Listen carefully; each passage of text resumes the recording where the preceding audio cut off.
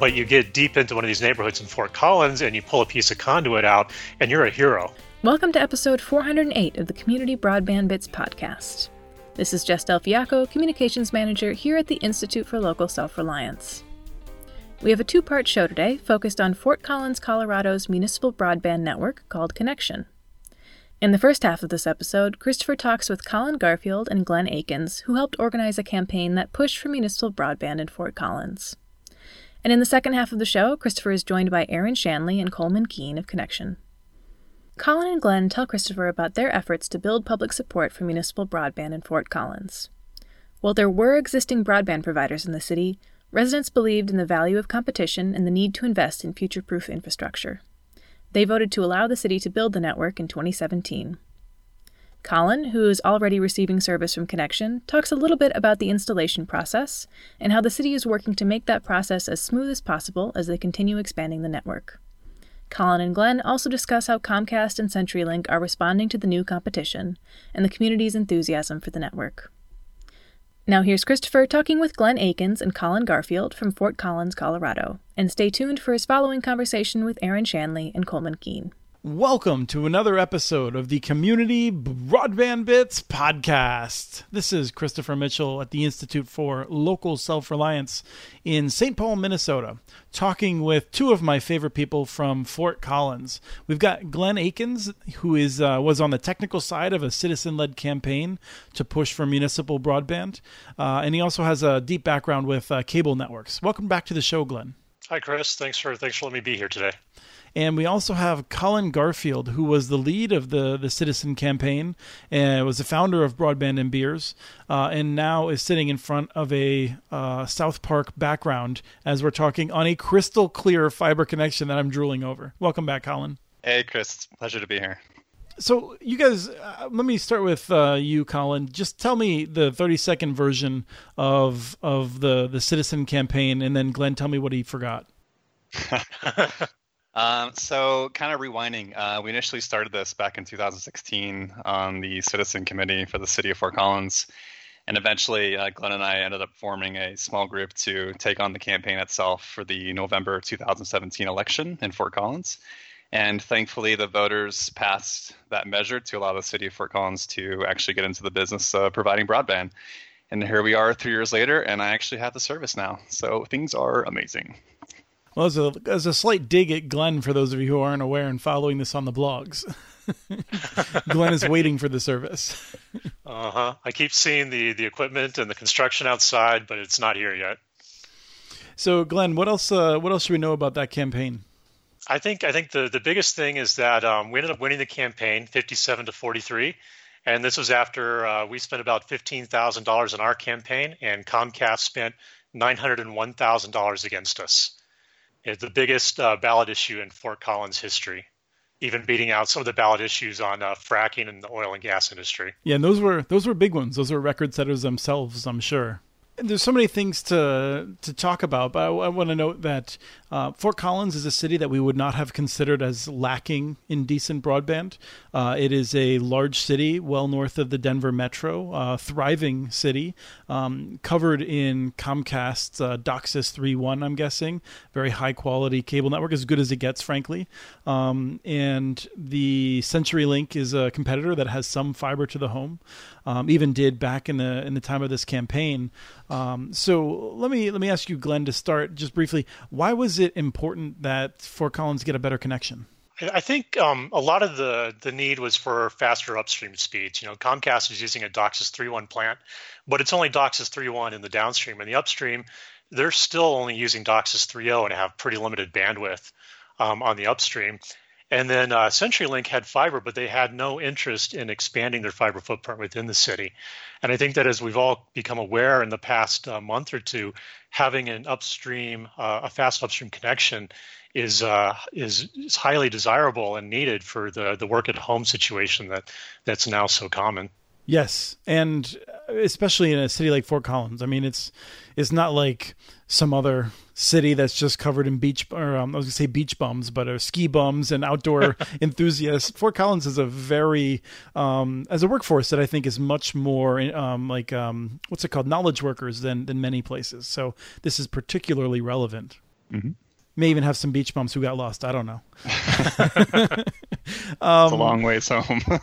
Colin, so as we're here now, more than 3 years later, why do you think it's still relevant? I mean, for people who aren't aware, the city's been building out for a little while, less than a year. It's a large city. It's going to take some time. But with the benefit of hindsight, why were you right all those years ago? We were so under the thumb of really one provider. CenturyLink exists, but they're not much of a player, to be fair. And our future was tied to one company in terms of output, input, especially since we're a college city. We have a lot of tech industry here. And so really their future was really influencing our future, and which to me it's bad business. It's not fair to residents. It's not fair to the city itself. And realize that in order to elevate and to progress our city into the next several decades, we're going to need to really outfit our entire infrastructure all over again. And thankfully, we had the right pieces in play.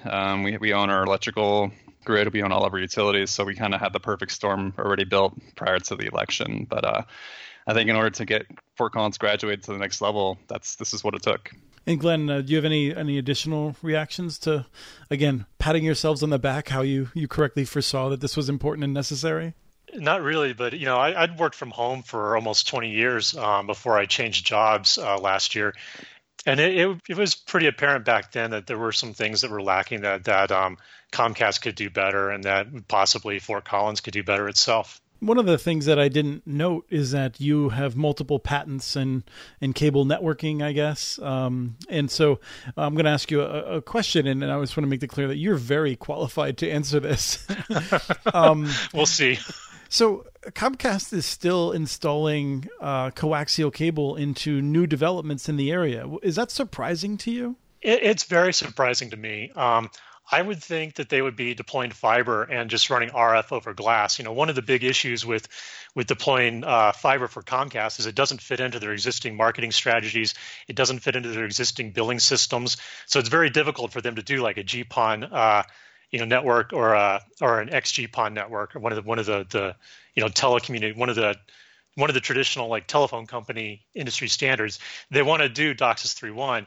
And using RF over glass, they could do DOCSIS 3.1 on fiber and then migrate to GPON at a later point in time. So I'm still kind of shocked that they're putting coax in the ground versus fiber and running RF over glass.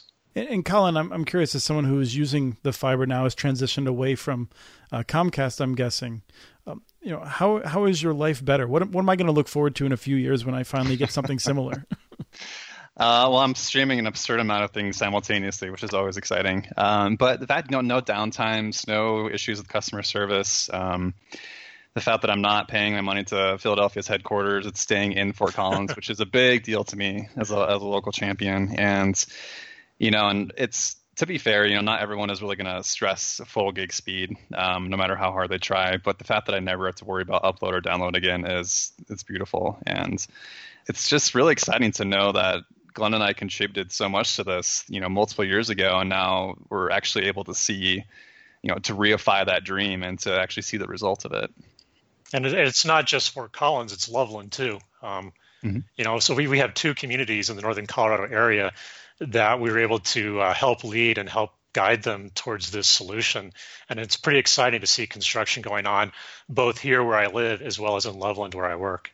Do you bike over there to check it out now? I actually rode my bike down to Loveland for the first time about 2 or 3 weeks ago, and it was pretty cool seeing one of the neighborhoods where they're actually pulling conduit into the neighborhood now. That's great. So one of the things that I've really appreciated and that we'll link to is, Glenn, you have done a very detailed explanation of everything that goes into building one of these networks.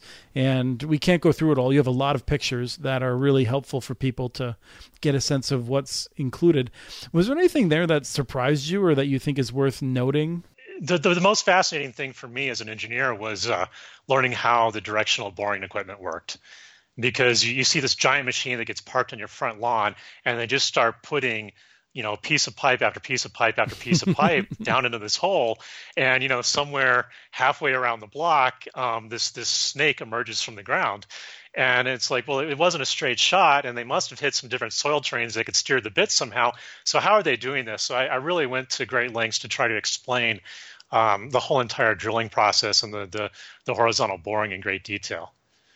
So I think that was the biggest surprise, was learning how this giant ditch witch machine worked. You got to witness some of the areas in which it didn't work out very well, where it hit something, and I mean it's not uncommon, I'm guessing, but it's a pain. Yeah, I think there have been 2 or 3 power outages, and one I personally experienced down at the end of my street. They hit a power line and knocked the power out in my neighborhood and maybe a surrounding neighborhood or two, and my poor little BeagleBone black board that was running for 5 years lost its uptime record. But... Oh, wow.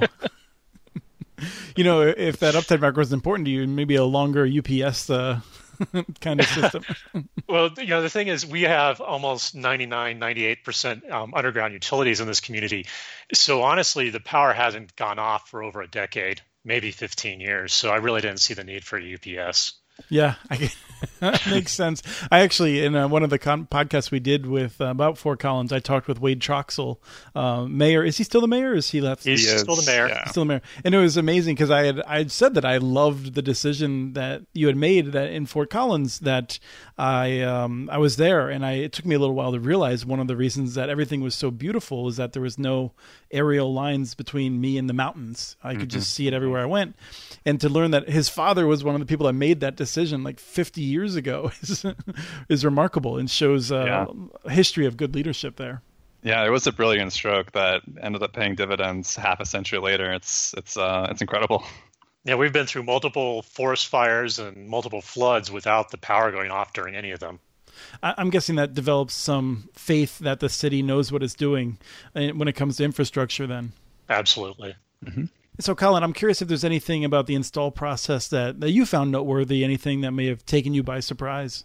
I don't think there's anything that took me by surprise, but it was such a great educational opportunity to see the mechanical bits and the GUI bits of all of this. And similar to what Glenn said, I don't have the in-depth background that he does, so this was much more new to me than it was to him. But just to see step one of flagging the yards for all utilities up to the point of actually trenching and boring and mounting the box onto the wall, and it's just the entire process to me was just such a great opportunity to learn, to see it, to be able to extend that knowledge to other residents as well is also really important to us.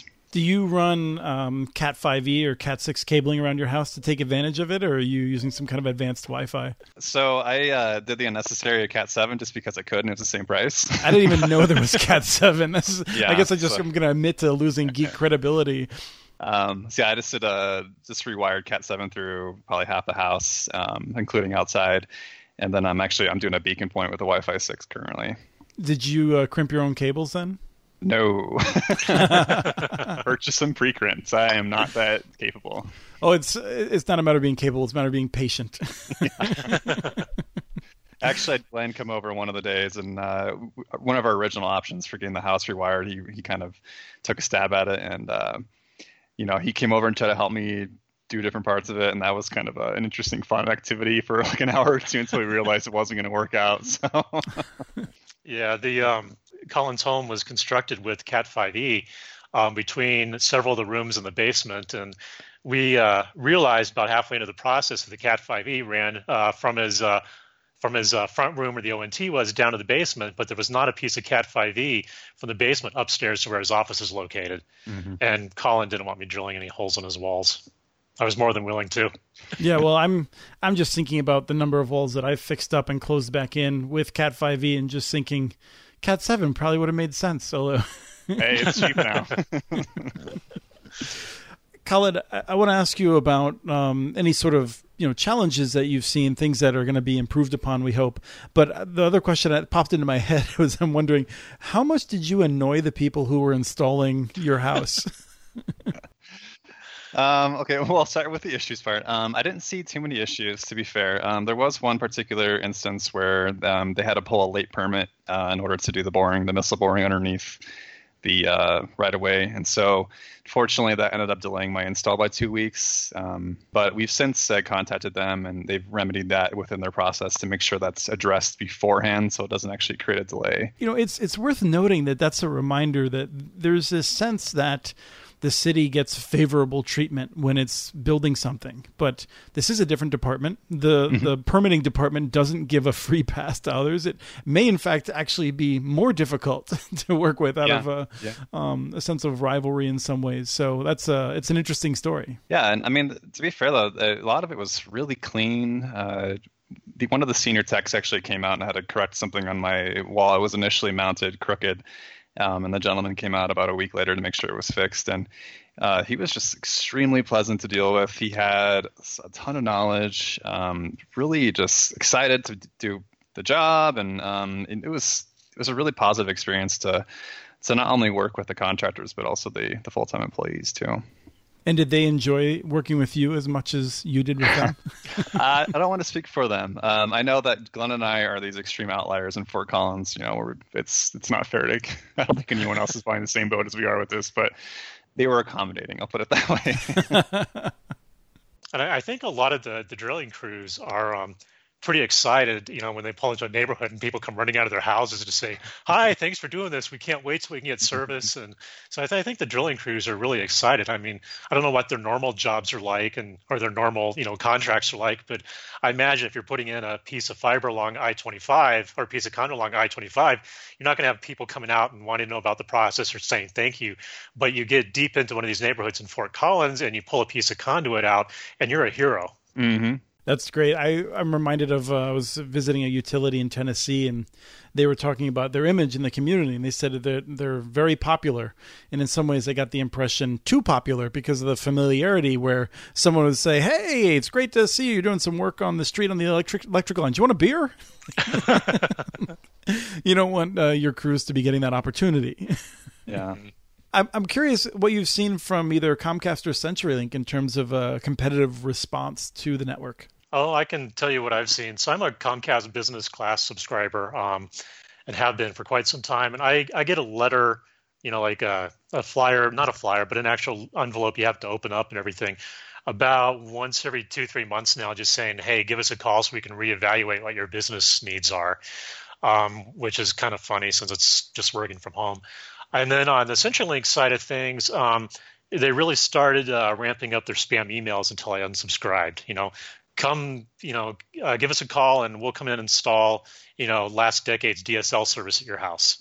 Right, and we guarantee the same price, except maybe we'll raise it along the way. And your speeds may not, go anywhere either. The other thing I've seen from CenturyLink, though, is they did go into neighborhoods that still have aerial connections and telephone poles, and they installed some aerial fiber. And one of the things that's remarkable about that is the technician's out on the pole, and my buddy runs out and says, "Hey, when can I get service?" And the technician said 2 weeks. And sure enough, 2 weeks later, service was available. So that was pretty remarkable to see CenturyLink stepping up to that plate. Yeah, one of the things I've heard, and I think we've talked about this before with Travis Carter here in Minneapolis, is you can see how many customers they have on the fiber then by just driving down the alleys and looking up in the air where that happens. And where they face competitive fiber, you don't often see a lot of people going with the CenturyLink option, it feels like. I think that's really true. I think a lot of the folks in Fort Collins that are going with CenturyLink DSL, they're only doing it out of spite for Comcast. Or it's their only option, to be fair. Yeah.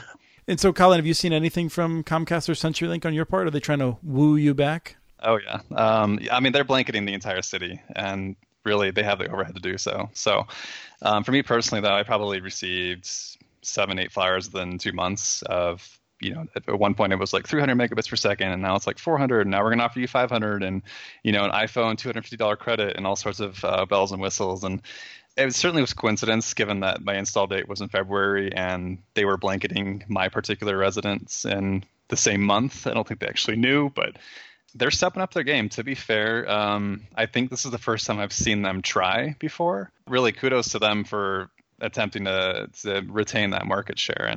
But we've seen lots of blanketing all over. And actually, there was a point last summer, our biggest festival in Fort Collins, they actually purchased exclusive rights to be the only ISP to provide support for that particular festival, and actually locked connection out of it. by throwing a ton of cash at it. So that's just another instance as to what they're doing. It's not just the small game, going in and individual houses, but they're actually performing larger citywide efforts as well. They've bought up all the bus stop benches and put, the best gigabit in the state or something to that effect on them. Which is as technical people, you have to enjoy that. Yeah, it's like, well, okay, so you maybe have a 35 megabit per second upstream, and you're limited to 1 terabyte of data, which is like 2 hours, 11 minutes or something, downloads before you're out of data for the month. Yeah, something that I find entertaining. I'm a Comcast customer, and my bill increased when my promotion ended, and I called them, and they actually gave me what I would consider to be a good deal. I'm paying on the order of $90 a month, getting a gigabit down and 35 megabits up, which is better than my previous 300 down and 10 up.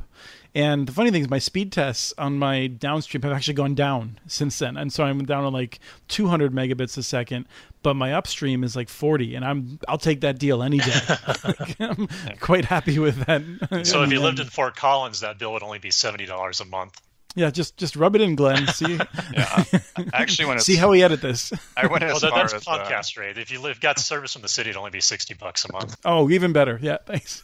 I went as far as actually renting Comcast router for 1 month just so I could turn it back into them and film it, which is completely necessary. I think Colin made his first TikTok video, and I made my first TikTok video doing it. Yeah, which was I feel really old now, but it was exciting to turn in their $13 a month their router combo just so I can get it on film. So I want to ask Glenn. I want to ask you about Starlink. Totally unrelated, but just because you're an engineer who's followed this sort of thing, I was down on low Earth orbit satellites, and I made a claim that I thought that I think the one that you started replying to me on was the likely expensive and difficult tracking that you would need on the ground in order to be able to receive Starlink signals. And you basically said, "Hey, Chris, you don't know what you're talking about." So now you're my expert on Starlink. Oh boy. But I'm curious, is this something, as an independent engineer, when you hear the hype about it, what's your reaction? What are you expecting when it goes live? So I don't want to butcher this quote because I think this is the best quote that I've heard about the service. Starlink is for people who wish they could hate Comcast. If you already have Comcast, it's probably not going to be competitive, and it's probably not going to be what you're looking for. They have a limited amount of bandwidth per city just because of the architecture, and it would be very easy for a single node in the Comcast world to completely overwhelm the entire bandwidth for an entire city that's available in Spotlink. So where I think you're going to see Spotlink heaviest use and their best market is going to be areas that otherwise can't get cable or fiber. If you're stuck on DSL out, or if you're in a rural area where you're only able to get Viasat, or if you have a boat or a mobile home that's moving around, I think those are going to be the target markets. Rural areas where you only get DSL and mobile applications. And by mobile, I'm not talking like mobile phone. I'm talking some place where you can install something about the size of a pizza box that has a clear view of the sky. And probably a good chunk of power. And a good chunk of power. It's very heavy on the DSP. That phased array antenna has got a lot of signal processing to do to steer the beam towards the satellite on both the receive and transmit sides. So one of the things I said recently to a reporter is I would expect someone who's a big stock trader, in northern Wisconsin, it's going to be great for them. But if he has 100 neighbors in the county that all want it too, may not work for all of them. I mean, what do the numbers start to look like when you'll overwhelm that local availability, do you think? I'm not sure. They have 5 gigabits per second per spot beam, and they have 4 spot beams per satellite. So they have 20 gigabits per second available per satellite. In contrast, a single GPON node has 2.5 gigabits per second available and on the downstream, and a Comcast node has about 2 gigabits per second. And that GPON served between 32 houses. That Comcast node's probably shared between 100 to 500 houses. And now you have this 20 gigabits on the satellite that's maybe shared over a city the size of Fort Collins that has 166,000 residents and 66,000 households. So I just don't think the Starlink model works. Now, however, if you are a stock trader and you really absolutely need the 50% lower latency of the speed of light in air versus the speed of light in a glass fiber, Starlink might be worth paying a premium for versus the fiber connection. And I'm sure that Elon Musk has realized that there is a premium market there for people who really need ultra low latency, particularly the financial traders. Yeah, I think he may have been better off if he had launched it 6 months earlier, because there's a lot of people who would like to be trading their stocks far away from a big city right now. Yeah, definitely. It is much faster to go in the air between New York and Chicago than it is over a piece of fiber. That's for yes, sure. There's the book The Flash Boys by Michael Lewis covers that and discusses how they built a chain of microwave towers, and that was worth it because it shaved a few milliseconds off. People always say that there's nothing faster than the speed of light, and while that's true, speed of light does better in a vacuum than it does in air, and in air it does better than in glass. Yep. So these things add up over distances. And oddly enough, the speed of light in copper, I guess how fast the electrons are capable of propagating a signal in copper, and the speed of light in a piece of glass fiber are about the same, 2/3 the speed of light. So you really don't get a huge latency advantage in terms of the time on the wire between fiber and copper, but you do get some latency advantages in the processing electronics. Yeah, especially if you're going halfway around the Earth. Yeah. Or even a quarter. Exactly. You don't need all these amps and demodulate and remodulate every so often with fiber and like coax. I'm just going to pretend that I know how all that works. Khaled, I'm just curious if, what's happening with Broadband and Beers. He said, knowing that both you and I have failed to coordinate in promoting it. So I'm currently trying to get my trademark passed for it with Patent Office. There's been a couple hang-ups that I'm trying to clear up, but I'm on the road to doing so. I've been talking to a few smaller communities the last 3 or 4 months. Just to kind of introduce myself, they've recently passed an opt-out of SB 152, or Senate Bill 152 in Colorado, which forbids municipalities from engaging in a telecom business unless you opt out at voter level. So a few smaller cities across the Front Range have recently opted out, and so we're having some conversations to kind of to give them the ropes about how to get started, what the discussions they need to have with local employees, politicians, and the community as well. So while a name, Broadband and Beers, is still trying to get through the trademark part and the whole ramp-up part, we still are offering discussion points with members across different communities. Good deal. Well, it's been great talking with you too. I think we'll be checking in again soon. This has been a focus on, just sort of the big changes. But I know that both of you have been chronicling this. Both of you take a serious ownership in this, and we're going to talk again about some of the things that have been challenges and how you're working through them with the city and with the utility. So I look forward to catching up again soon. Absolutely. Thank you, Chris. Absolutely. Thank you, Chris. That was Christopher talking with Colin Garfield and Glenn Akins. And now we're turning to a conversation with Coleman Keene, Broadband Executive Director for Connection, and Aaron Shanley, who is Connection's Broadband Marketing Manager. Aaron and Coleman talk about some of the things that make Connection different from other municipal networks, including that they face market competition from Comcast and CenturyLink, and that the network will be built entirely underground. Aaron and Coleman tell Christopher about the strong local support for the network and how they work to stay engaged with the community while being sensitive to the fact that some neighborhoods won't be connected right away. As the network expands, they hope to see new businesses and new residents moving into the city. Here's Christopher talking with Aaron Shanley and Coleman Keene of Connection. And now I'm joined by two folks from Connection, the Fort Collins Municipal Broadband Network.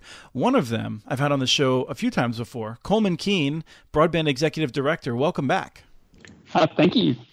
It's great to have you back, Coleman. You have given us the lowdown on Chattanooga several times over the years, I think. Now we also have Aaron Shanley, the Broadband Marketing Manager for Connection. Welcome to the show. Thank you. So it's great to have both of you here. I guess I would love to start off with just a little bit of the history that Coleman and I have. You spent a lot of years with Chattanooga because you're one of the first people I met in Chattanooga. Tell me, what is different now that you are doing this yourself?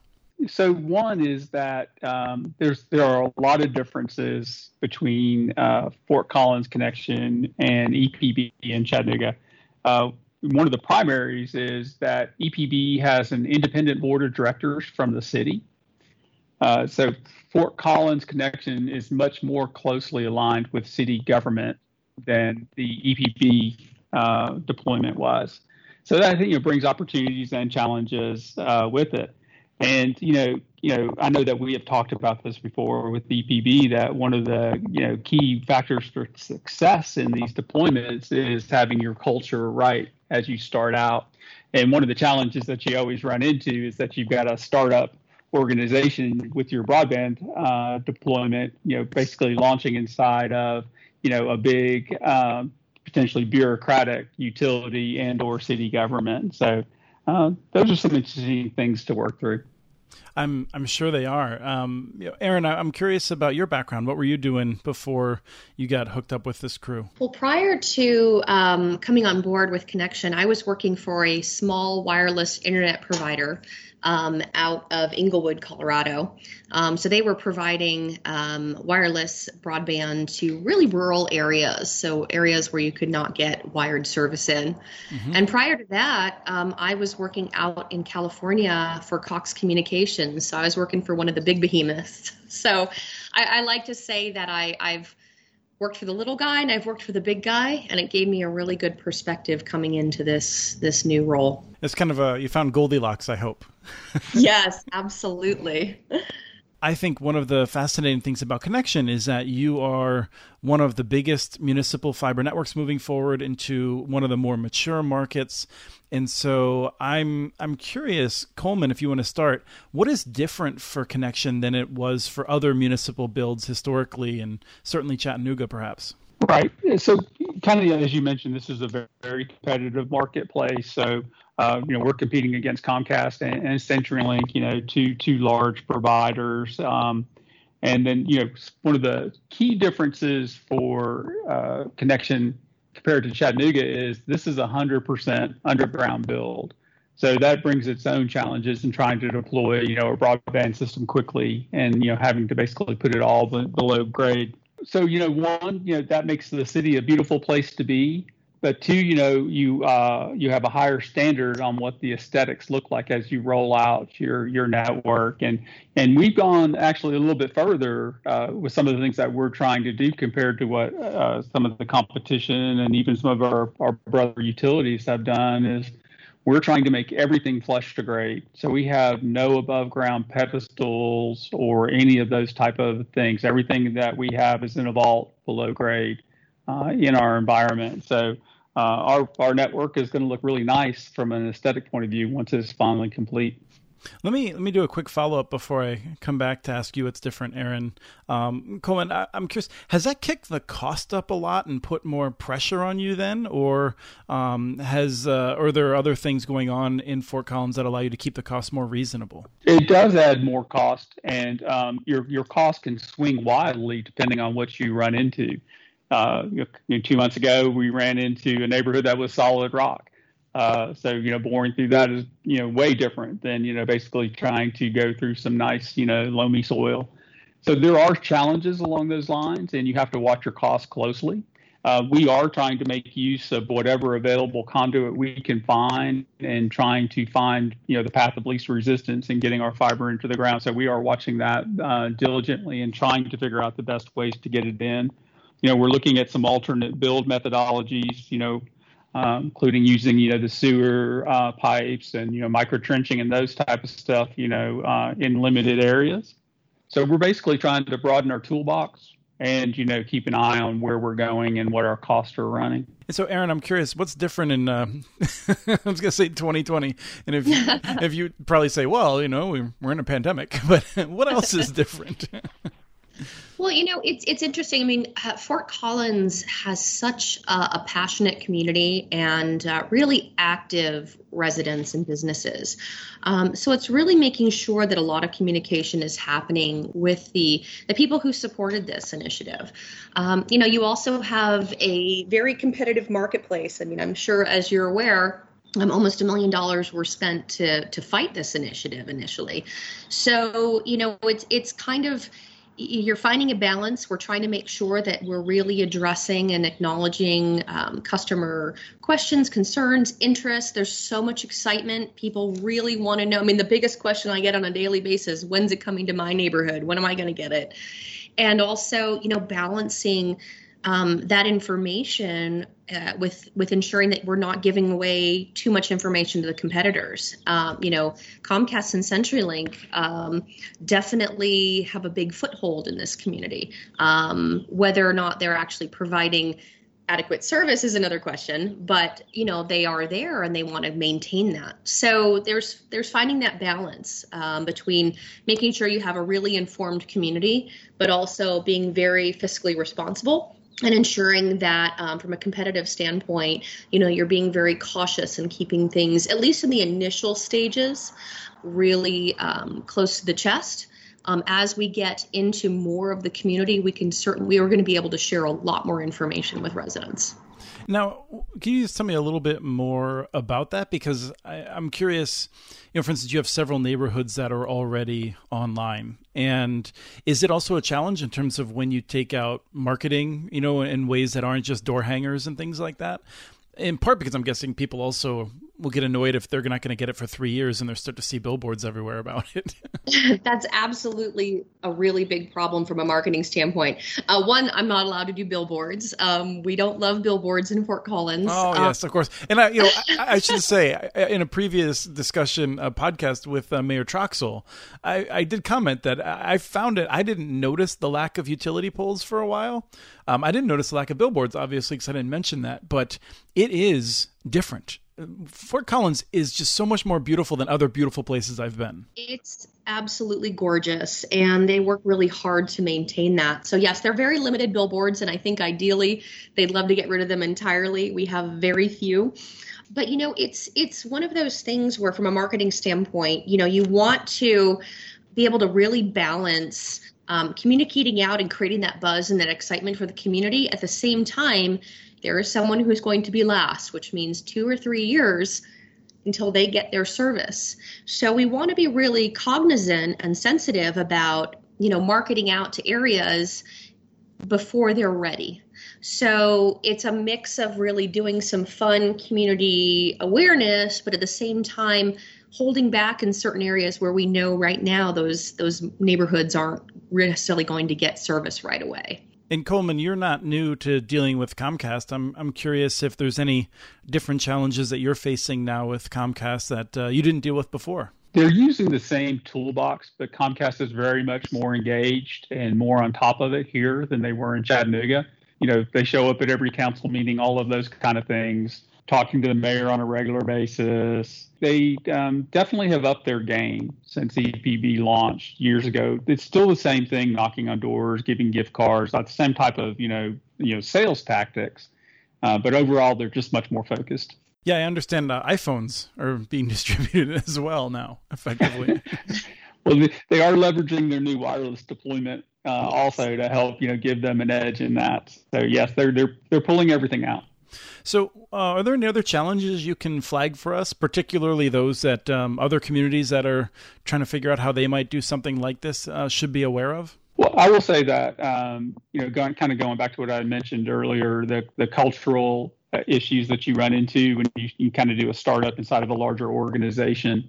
One thing that we have done is last year we actually brought on a position that we call our integrator, and it's to help bridge those cultural differences between the two organizations. So we actually have somebody that's their focused job right now, is to help with that. Good. I'm glad you've raised that twice, and I want to just say that this is the part. Actually, you may have heard it, Coleman. I did 70 minutes talking with Harold DePriest about Chattanooga, and we spent a lot of time talking about culture because I do think that's way underappreciated for how everything else fits together in the end.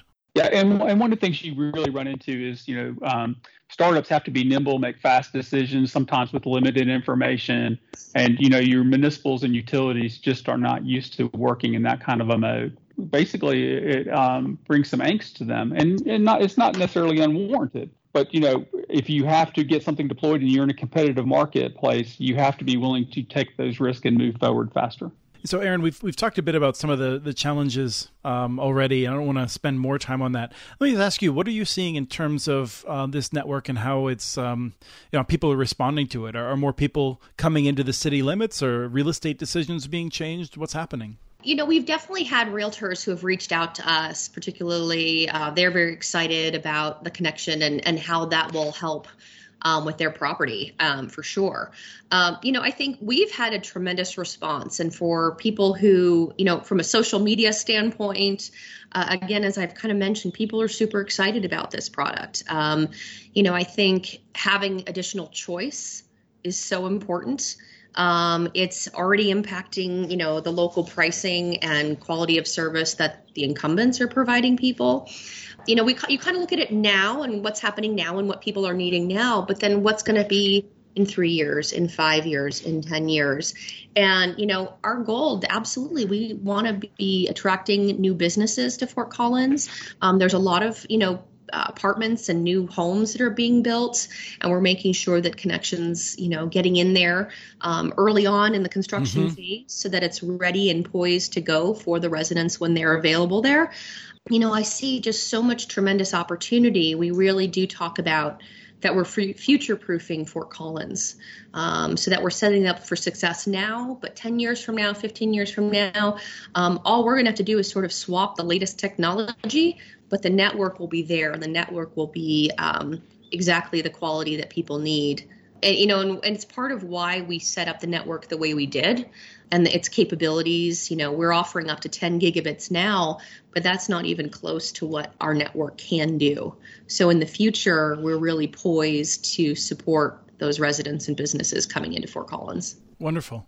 I'm curious if there's any difference in the legal environment. I mean, you and I have talked before about some of the restrictions Tennessee law puts, Colorado law puts a front end restriction, but I think mostly then lets you act like other businesses would. What is it like in Colorado? You pretty much nailed it right there. So there is you have to get your SB 152 overturned in order for a municipal to be able to go into the broadband business. There are some differences between how Fort Collins operates and how EPB operates, and it goes back to being that independent board. So when you're an independent board, you have a lot more control, like over purchasing decisions, how you do things, your legal structure, that kind of stuff. So once you're inside of a municipal, how you write your contracts, that type of stuff is a little different than if you were an independent board. But it's not substantially different. There's not, there's no real, gotchas there that you can't operate or can't move forward. It just makes it a little bit easier if you are operating as an independent board. And then I just have to ask you this. Isn't it better being in a place that gets a lot of snow? Well, you asked early on what's the differences between EPB and Fort Collins Connection. I will say, doing an underground system and having one of the worst winters that we've had in Fort Collins history, frozen ground was something I've never had to deal with before. Yep. Yeah. Up here, I mean, we've had a couple of real late springs and kind of early winters, and we're in construction season. I think used to be 8 or 9 months, and it's been 6 or 7. Some of these times, it can be tough. Yeah. It primarily impacted our installs, and I found out the magic of what a north-facing house means. Yeah. And let me just say, Chattanooga is lovely, and if they would ever get any winter, I would be spending a lot more time down there. But let me ask you, as we finish up, both you, Coleman, first, and then Aaron. Is there anything else? Like, I always like to get a sense, in particular, what really makes you enthusiastic about getting up and staying home to go to work? One thing I've learned about myself over the years is I am happier when I feel like I'm doing a public good. And I absolutely feel that broadband deployments for communities like Fort Collins is doing a public good. As Aaron mentioned earlier, this is future-proofing the city. It's providing ubiquitous coverage for everybody. So, there are no winners and losers. Everybody has the same access. And I just think that's vital for our community and vital for our country long-term. And Aaron? I mean, I definitely have to echo Coleman's sentiment. Being a part of something where we are bringing fair and equitable internet to everyone in the city, regardless of where you live, regardless of how big your house is or how much money you make, you will get the same gigabit speed internet that everyone else does. And no tricks, no games. that to me is as a marketer and as someone who's worked in telecommunications, it's a dream, because it's something that, we're giving back to the community. And I do really feel strongly and passionately about that. Great. Well, thank you both so much. Thank you. Thank you, Chris. That was Christopher talking with Aaron Shanley and Coleman Keene of Fort Collins Connection, preceded by a conversation with Glenn Akins and Colin Garfield. We have transcripts for this and other podcasts available at muninetworks.org/broadbandbits. Email us at podcast@muninetworks.org with your ideas for the show. Follow Chris on Twitter. His handle is @CommunityNets. Follow muninetworks.org stories on Twitter. The handle is @muninetworks. Subscribe to this and the other podcasts from ILSR, Building Local Power, Local Energy Rules, and the Composting for Community podcast. You can access them anywhere you get your podcasts. You can catch the latest important research from all of our initiatives if you subscribe to our monthly newsletter at ilsr.org. While you're there, please take a moment to donate. Your support in any amount keeps us going. Thank you to Arnie Huseby for the song Warm Duck Shuffle, licensed through Creative Commons. This was episode 408 of the Community Broadband Bits podcast. Thanks for listening.